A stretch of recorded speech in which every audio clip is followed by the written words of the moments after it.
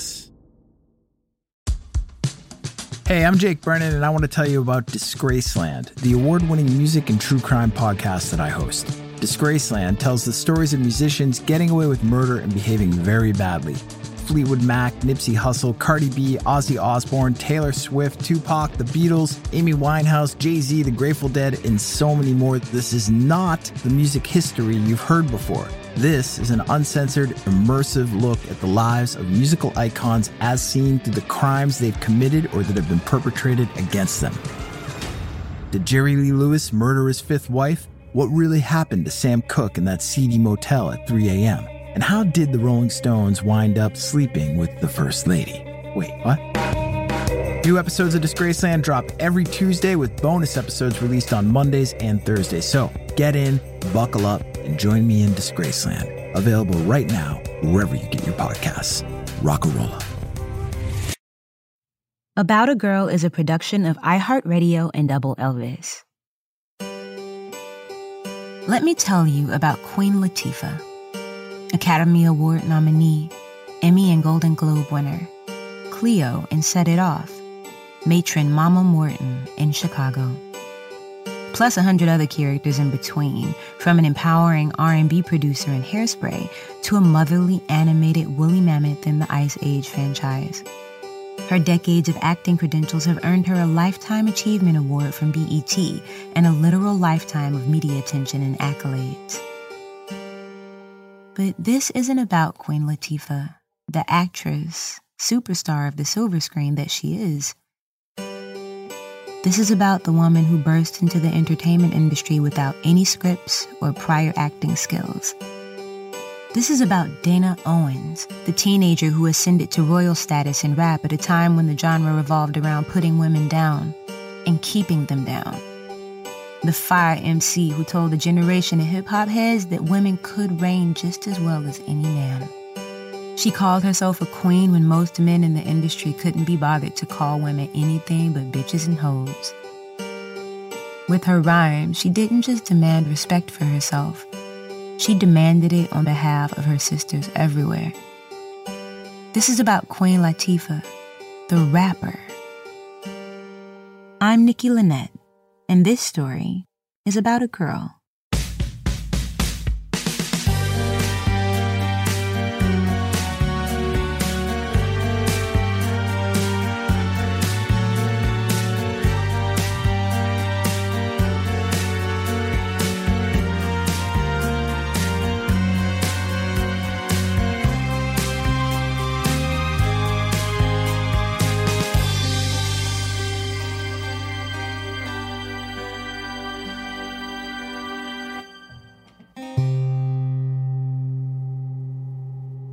Eight-year-old Dana Owens clutched the book in her hands like it was the Bible. She scanned the names on each page, waiting with anticipation for one to pop off the paper. She needed a word that clicked with her personality, something that would feel like home. The names she read thus far weren't doing it for her. Aisha, Karima, Salima. That's the name her cousin Sharonda picked. In the late 1970s, all the kids in Newark, New Jersey were giving themselves Muslim names. Sharonda picked hers with the same book of Arabic names Dana was flipping through now. Her older brother had already adopted the name Jamil, although nothing could stop Dana and her mother from calling him their family-appointed nickname, Winky. Apparently, he was quite the charmer as a baby, always struggling to hold both of his eyes open after lengthy naps, hence the winking name. Dana craved a name that fit her just as well. Even in elementary school, she knew that names were more than something to just scribble at the top of her homework. What she called herself and how she chose to present herself to the world mattered. It set a precedent for how she would be treated by everyone around her. She rejected the label of tomboy when the kids at school poked fun at her rugged presence on the ball field. She climbed trees and played kickball. So what? She could whoop your ass, too. She insisted she wasn't a tomboy. She was just Dana, period. In reality, she knew deep down it would be nice to be a little more than just Dana.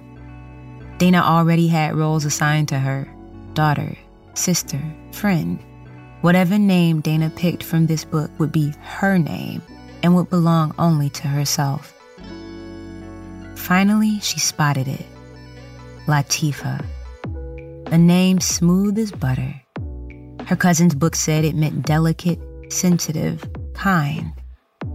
That was the person Dana wanted to be. It was settled then.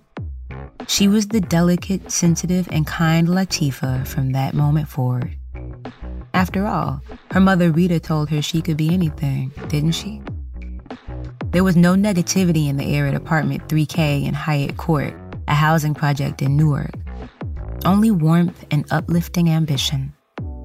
That apartment wouldn't be their permanent home if Rita Owens had anything to say about it. She saw the apartment as a temporary resting place for a single mother to gather herself and her 2 children while she sorted out the aftermath of her recent divorce from Latifah and Winky's father. Don't get comfortable here, Rita would warn the kids. Hyatt Court was nothing but one stop on the journey to their real home. Rita didn't know where that would be yet, but she wasn't wasting any time getting there. Rita's days started with work, ended with work, and sandwiched night classes and glorified naps in between. When she wasn't working at the local Holiday Inn as a maid and waitress, she was sorting packages at the post office and working shifts as a janitor. She worked 3 jobs every day with barely enough time to sleep for 2 hours. Maybe 3 hours if she was lucky. Rita had plenty more to worry about than just a down payment on a new home. There were drum and guitar lessons for Latifah, plus Catholic school tuition for both of her children, and all the expenses that come with private school, like tidy matching uniforms. Every day, Rita sent her children into the world in their freshly ironed white button-up shirts with their heads held high. Just because you living in the projects doesn't mean you of the projects, she'd remind Latifah and Winky. Some of the neighbors thought that the Owens family held their heads a little too high. Latifah heard their whispers about how Rita Owens was a snooty bitch. If this bothered her mother, she never let it show. These people's opinions didn't matter anyways. They weren't going to be neighbors for long. Sure enough, Rita quickly managed to put aside enough money for a down payment on a petite house on Central Avenue and 12th Street. Her mother made it a point to lead by example. If you put your mind to it, you could do anything. The radiance of Rita's determination and encouragement never once dimmed during Latifah's childhood. But sometimes, Latifah just had to prove her abilities to herself. Like performing for the first time, in front of her entire high school. It was a scene straight out of a movie. Latifah poured her focus into keeping her cool on stage, but somehow she was still sweating. To the people in the crowd, she wasn't Latifah or even Dana. She was that new sophomore who recently transferred to Irvington High, otherwise known as a newbie, a nobody. What if they hated her? Latifah heard the booing ring in her ears like a premonition. Then a voice inside of her dared to flip the script. What if they loved her? The imaginary booing in her head fizzled out as she considered the idea. Actually, what if they couldn't get enough of her? Latifah let her gaze settle on the first stranger who was kind enough to offer her a smile. That was the tipping point. Latifah surrendered herself to a rendition of If Only for One Night by Luther Vandross. Those music lessons that Rita broke her back for paid off. Latifah's vocals soared through the auditorium. Faces shifted from indifference to impressed, but Latifah never let her eyes stray far from that kind, grinning stranger. When she finished, the crowd leapt to their feet for a standing ovation. Latifah had herself to thank for the courage that afternoon, but her mother to thank for the music lessons and the confidence. Someday, Latifah would have to thank her mother for her musical Rolodex, too. By the time Latifah was in high school, her mother was just as involved in the arts as she was. Rita's days of juggling 3 back-breaking jobs ended when she accepted a position teaching art at Irvington High School. When she wasn't leading classes, She was organizing the school's cultural activities, booking the freshest musicians to perform at dances and similar events. She had the hookup with some of the best DJs in Newark, including Mark the 45 King. Mark stacked his hip-hop creds high as his crates of vinyl. Not only was he from the Bronx, aka the Holy Land where hip-hop began, but he could make killer beats from obscure 45s you had never even heard of. People in the know called his basement studio New Jersey's Rap Central. If you wanted to be successful and you had a new set of rhymes, you took them down to Mark's basement and tested them over some of Mark's mixes, hoping for a hit. In Latifah's teenage years, hip-hop was hip as hell and still picking up speed. Every time she stopped by Mark's basement to witness fresh MCs on the mic, she recognized the genre for what it was, the newest shared experience for young people like her. The hip-hop bug bit her hard. After her remarkable performance at the school talent show, Latifah began to link up with a few of her classmates and make music in the women's restroom under the name Ladies Fresh. The less than ideal surroundings didn't bother the girls. Finding a fresh sound was what really mattered. When Latifah wasn't pounding on the stall doors, she was beatboxing like a machine, laying down a ripe rhythm for her peers to riff on.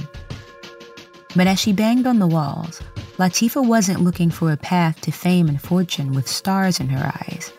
Hip-hop was a hobby for her and nothing more. She pictured her real career as a newscaster or lawyer. Mark the 45 King challenged that vision. Down in his studio, he decided he had seen enough of Latifah just standing on the sidelines. "Come on now, you know you can rock this jam," he told her one night, nudging her to the microphone for a freestyle. Latifah stepped up to the plate and let Mark's beat speak to her. She spoke back with a rap that was not great. The words that tumbled from her lips were awkward and off rhythm. But Latifah wasn't embarrassed. She was emboldened. She sensed that the right rhymes were already inside of her, somewhere. She just needed to practice reaching inside of herself and finding them on demand. And if Latifah could do that, she could rule the world. Most Saturdays were the same for teenage Latifah. Put on a tacky orange, yellow, and brown uniform, flip a lot of burgers, clean a few toilets. Ask, "Do you want fries with that?" until you're blue in the face. Her shifts at Burger King ruled her world every Saturday, right up until 11 p.m. But at 11:01, her transformation began. Latifah would enter the Burger King bathroom as a cashier and cleaner, and exit as Newark's connection to New York hip-hop. Tonight, she looked herself up and down in the bathroom mirror. Even in sterile lighting, Latifah knew she looked fresh as hell. She flexed in her Swatch sweatsuit, currently paired with the matching Swatch backpack, decked out with a giant clock. Her K-Swiss sneakers squeaked on the clean floor that she herself had mopped only hours earlier. Guess socks peeped out around her ankles. She pulled on a Benetton fisherman's hat like the cherry on top for her ensemble.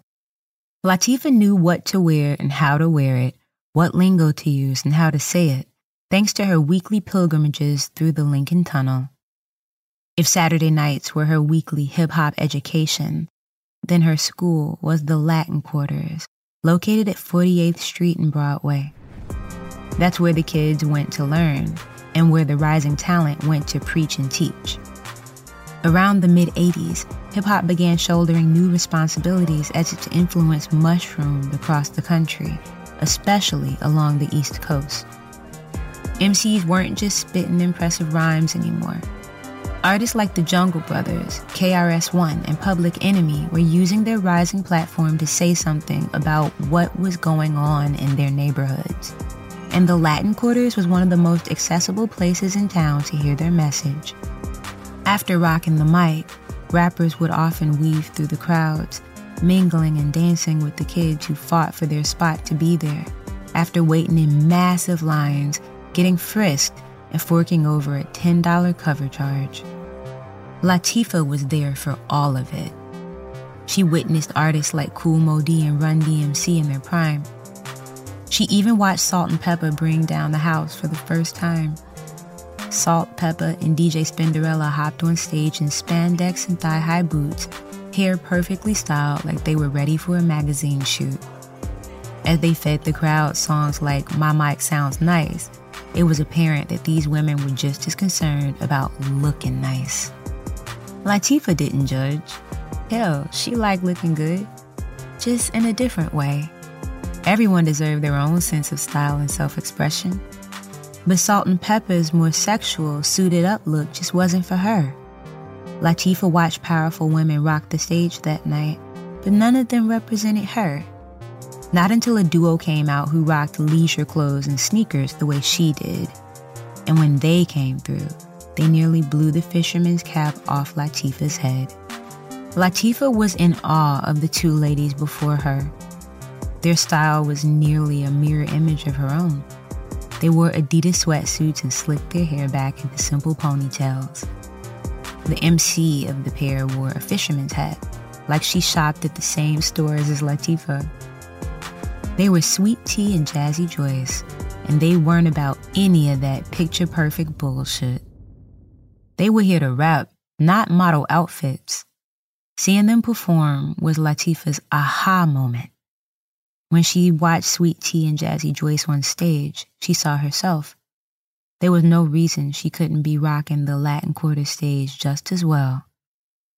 Latifah took her newfound inspiration back to Mark the 45 King. By now, she was embedded in Mark's crew of friends and colleagues, later known as the Flavor Unit. Between rappers like Chill Rob G and brothers Apache and Lottie, there were plenty of dudes eager to coach Latifah through rapping and freestyling. Since Latifah was the only woman MC in the group, she crowned herself Princess of the Posse. She liked the title so much that she laid down a track with the same name in 1988.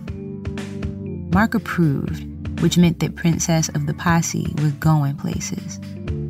Places like local radio stations in Orange, New Jersey, who eagerly spun the song from this rising female rapper, when such a thing was still considered a novelty. Places like the hands of hip-hop pioneer and host of Yo MTV Rap's Fab Five Freddy, who pushed the track through to Tommy Boy Records. Label president Monica Lynch dug what she heard. A young woman with a direct style of delivering her bars, attitude slathered with a Jamaican accent, and tough-as-nails demeanor.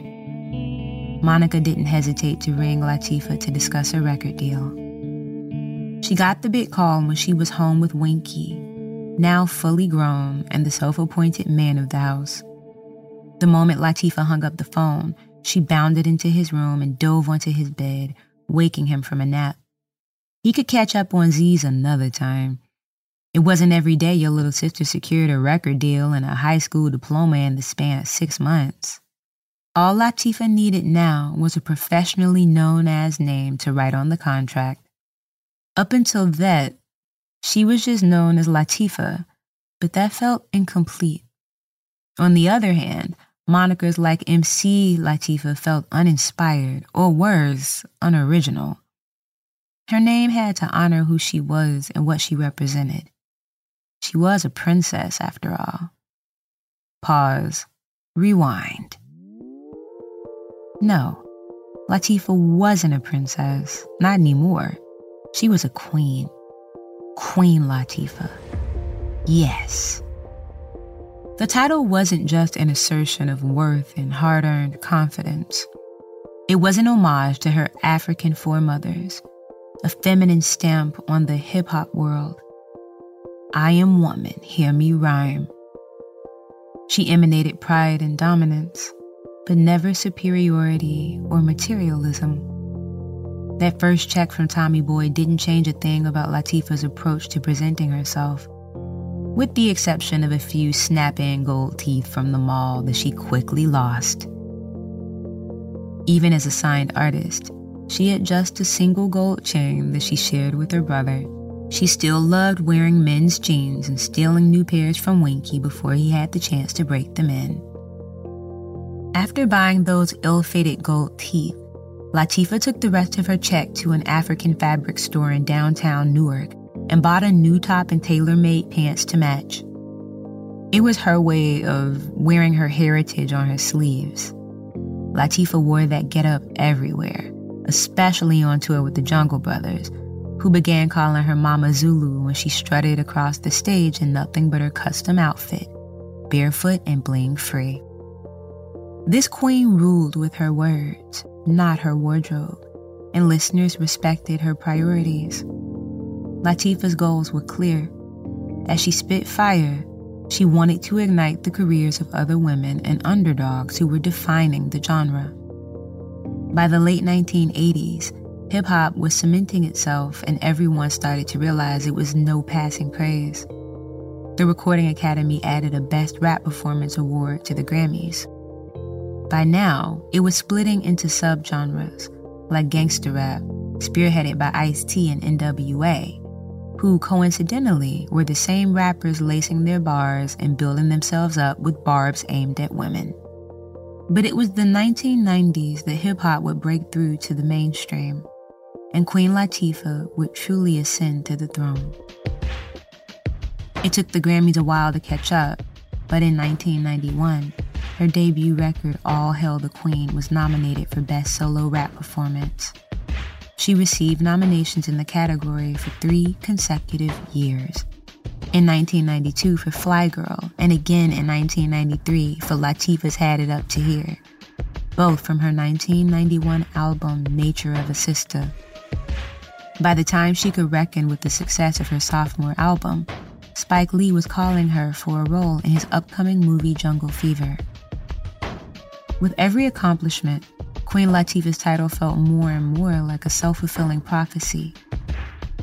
She was royalty, especially among other female MCs. Her relevance drew attention to New Jersey's hip-hop scene, which was bursting with fresh talent like Naughty by Nature, Redman, and the rest of the Flavor Unit. No matter how much Latifah traveled and toured, her home state never left her heart, especially since she couldn't take her mother and Winky on the road with her. As money from performances and royalties started to stack up, Latifah made sure to send home checks to Rita, effectively reimbursing her for years of support and music lessons. But it was Winky who Latifah truly couldn't wait to repay. Growing up, he was the sibling who took an after-school job and chipped in for expenses. He was the person who gave Latifah a weekly allowance when Rita could not.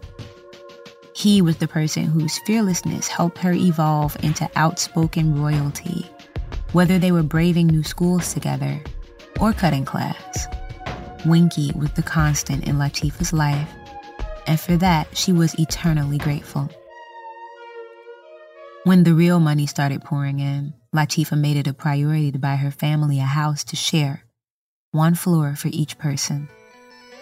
As a 24th birthday gift for her brother, she bought him a motorcycle so they could race down the road together.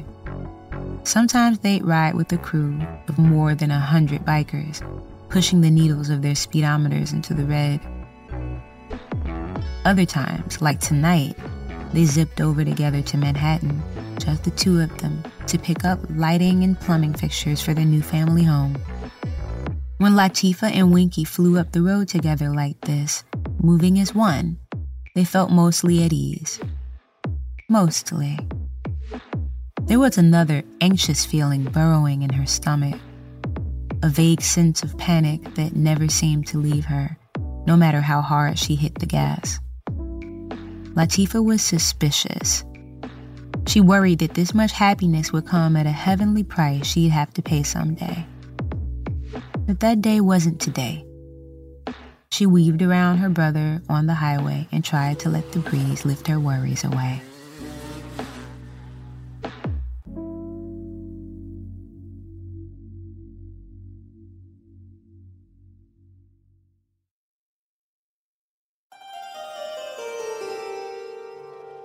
Sometimes the breeze from a nice day was all it took to ground Latifah and separate her from her royal hustle. Spring was dawning on New Jersey in 1992, and after a European tour, Latifah was ready to slip into the comfort of her pre-fame life. Change permeated the air.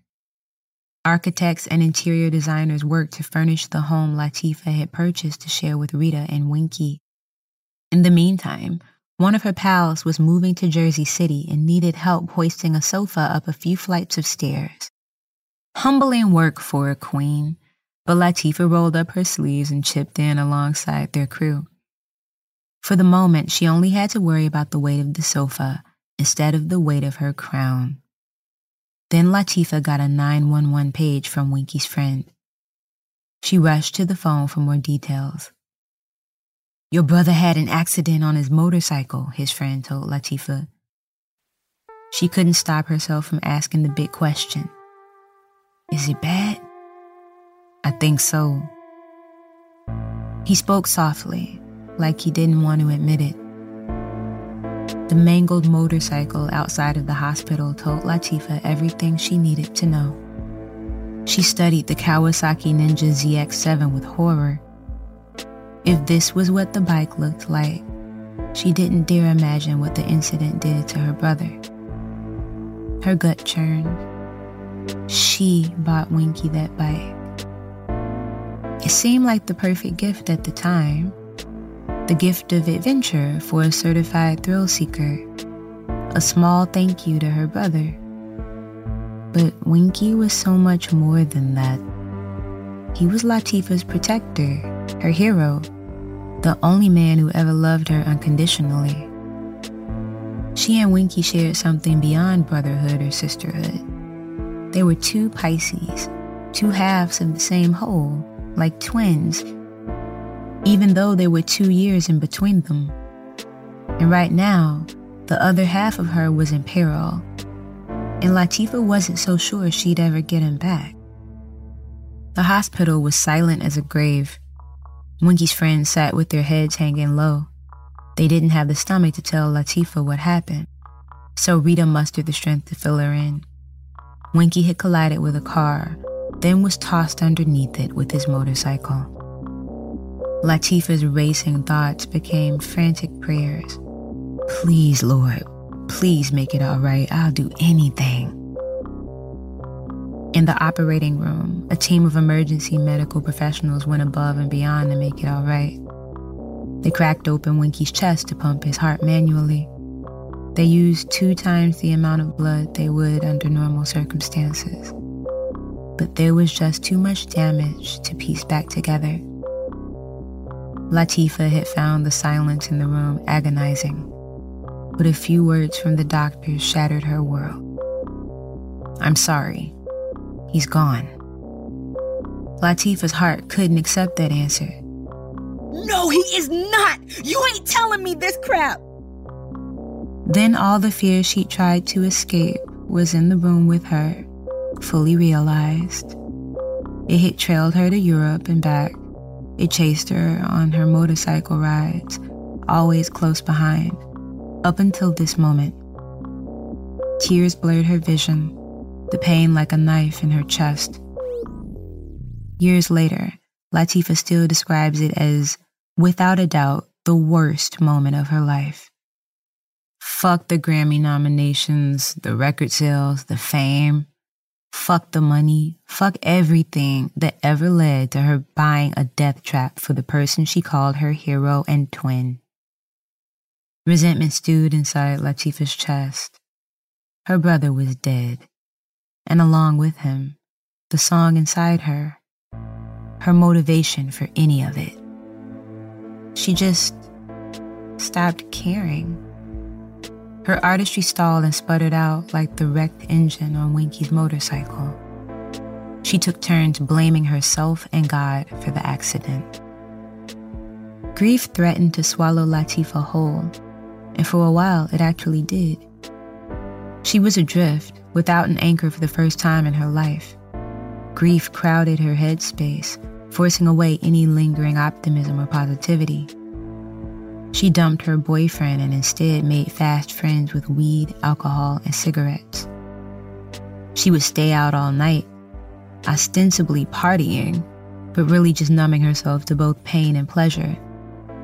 Numbness helped her navigate the media and the public, who treated her mourning period with a level of nonchalance that was downright disrespectful.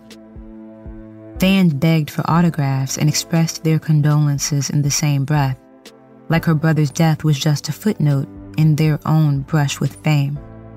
Latifah wanted to fire back, "You don't care about me. You don't care about my brother. All you care about is your stupid autograph." She restrained herself every time through a combination of detachment and regal grace. But she inevitably walked away each time feeling a little less human. The fans weren't the only ones asking too much of her. Latifah was under contract to deliver an album to Motown Records, and the clock was ticking. Leveling up to such a legendary record label should have been an exhilarating prospect. But she couldn't think about the future, or career prospects, or anything that wasn't Winky. She was stuck in the painful cycle of chasing someone who wasn't coming back. So she tried chasing him the only way she could remember doing. She got back on her bike. Latifah retraced the same roads that she once traveled with her brother, solo this time. But she didn't feel like she was alone. She swore her brother was beside her, asking her to ride again, spurring her, as he always had, to live again. If she wanted to fulfill those wishes, she'd have to get back in the studio. But inspiration found her before she could get there. Latifah struggled to keep her eyes open as she powered through another all-nighter. Not the partying kind, the songwriting kind. She scribbled down more lyrics on the notebook she had with her. The words weren't coming easy, but she wasn't going to put down her pen until she was done. By 5 a.m., she swore she had the final product. Latifah rushed downstairs to show her mother. She and Rita had finally settled into the home Latifah purchased to share with her family, the one Winky would never live in. The new song in Latifah's hands was a bandage over her heart, one of many she would write as she grappled with her grief. She woke up her mother just to share the good news, an echo of the day she interrupted Winky's nap when Tommy Boy came calling. She called her creation Winky's theme. It was half poignant rap, half powerful pipes, and all emotion. The song filled Latifah with a renewed sense of responsibility. Her next record wouldn't be just an obligation to a bunch of record executives. It was an obligation to herself and Winky, whose spirit she could feel beside her through every step of the recording process. Latifah began to trade the parties for studio time. Songs started to trickle out of her like little miracles. Before long, she had enough material to make the album that Motown wanted. She titled it Black Rain. Whether she realized it or not, she was about to reign like never before. Queen Latifah used Black Rain to make the music she needed to hear in those vulnerable moments of mourning. Winky's theme was a work of art on its own, a jazzy, expansive piece of Latifah's soul, a hymn to her brother. She felt herself healing every time she heard the song, and every time she wore his motorcycle key around her neck on a chain, be it in a music video for all to see or at home in private. Black Rain was created for that purpose, to heal herself. In the end, it energized women across the globe, especially the women of hip-hop. Latifah's third album went back to the beginning of her life, before she was a queen, and before she was even Latifah. Black Rain went back to the heart of everything Dana Owens was about: respect. She didn't have to accept anyone's name or label for her, whether she was a rugged 8-year-old being called a tomboy or a fully grown woman being called a bitch or a hoe. By the early 1990s, gangster rap had desensitized a generation of musicians and their fans to vulgar and pointless misogynistic language. Those words were trendy, common, no big deal. Queen Latifah thought otherwise. "Who you calling a bitch?" she fired off in her song UNITY, the first single from Black Rain. The Queen didn't mince her words, strongly suggesting that you watch your damn mouth. UNITY was a major piece of what made 1993 a pivotal year for women in hip-hop. MC Lyte dropped her album Ain't No Other, while Salt and Pepper snagged their biggest hit with Shoop on their record Very Necessary. Moni Love chimed in with her project In a Word or Two. The trio Diggable Planet, which included the MC Ladybug Mecca, dropped their debut that year too. As women's presence in hip-hop grew stronger, so did their messages. For years, women who rapped used their music just to prove that they belonged in hip-hop at all. Now they didn't have to prove themselves. They could rap about the issues that colored their reality. Assault, misogyny, objectification, pregnancy, and they weren't being shy about any of it, Queen Latifah included. UNITY encouraged men to reevaluate the way they treated women, but it also made women realize that they never had to accept abuse or disrespect. The song became even more impactful when it earned Queen Latifah a Grammy for Best Rap Solo Performance, making her the first woman ever to win in that category. But Latifah's work was far from finished. 1993 brought more blessings, but it brought challenges too. Latifah got her own sitcom, Living Single, that year, officially branching into a full-fledged acting career, and yet she still wasn't on equal footing with men in the entertainment industry.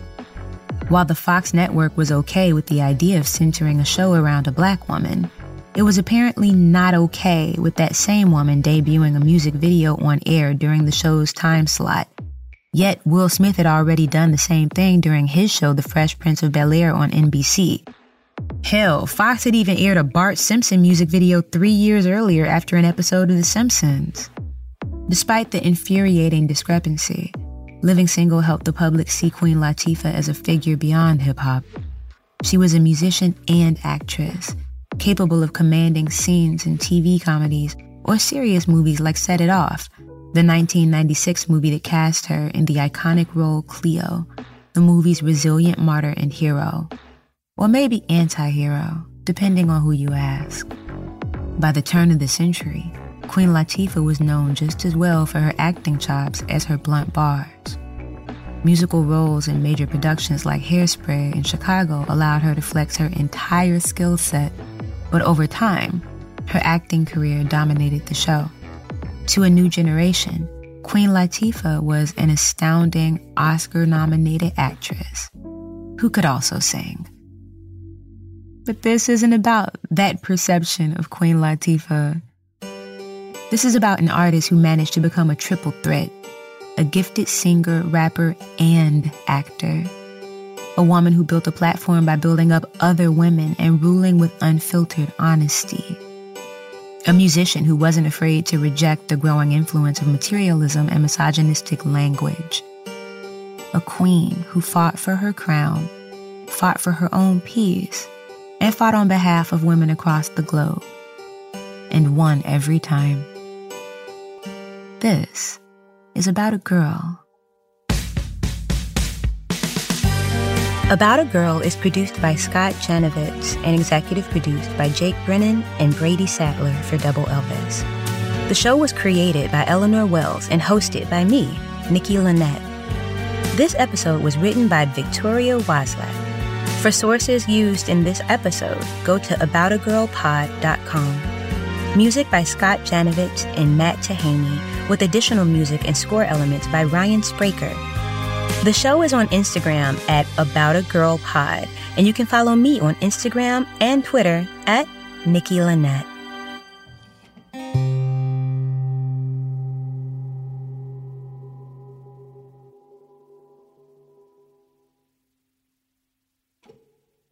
This is Nikki Lynette, host of About a Girl.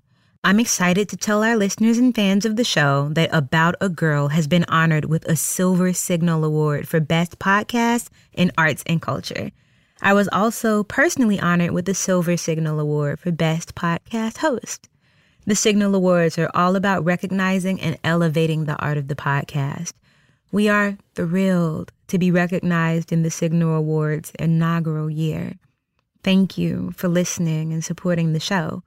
Shout out to iHeart, Double Elvis, and to our amazing producer, Scott Janovich, for their dedication to About a Girl.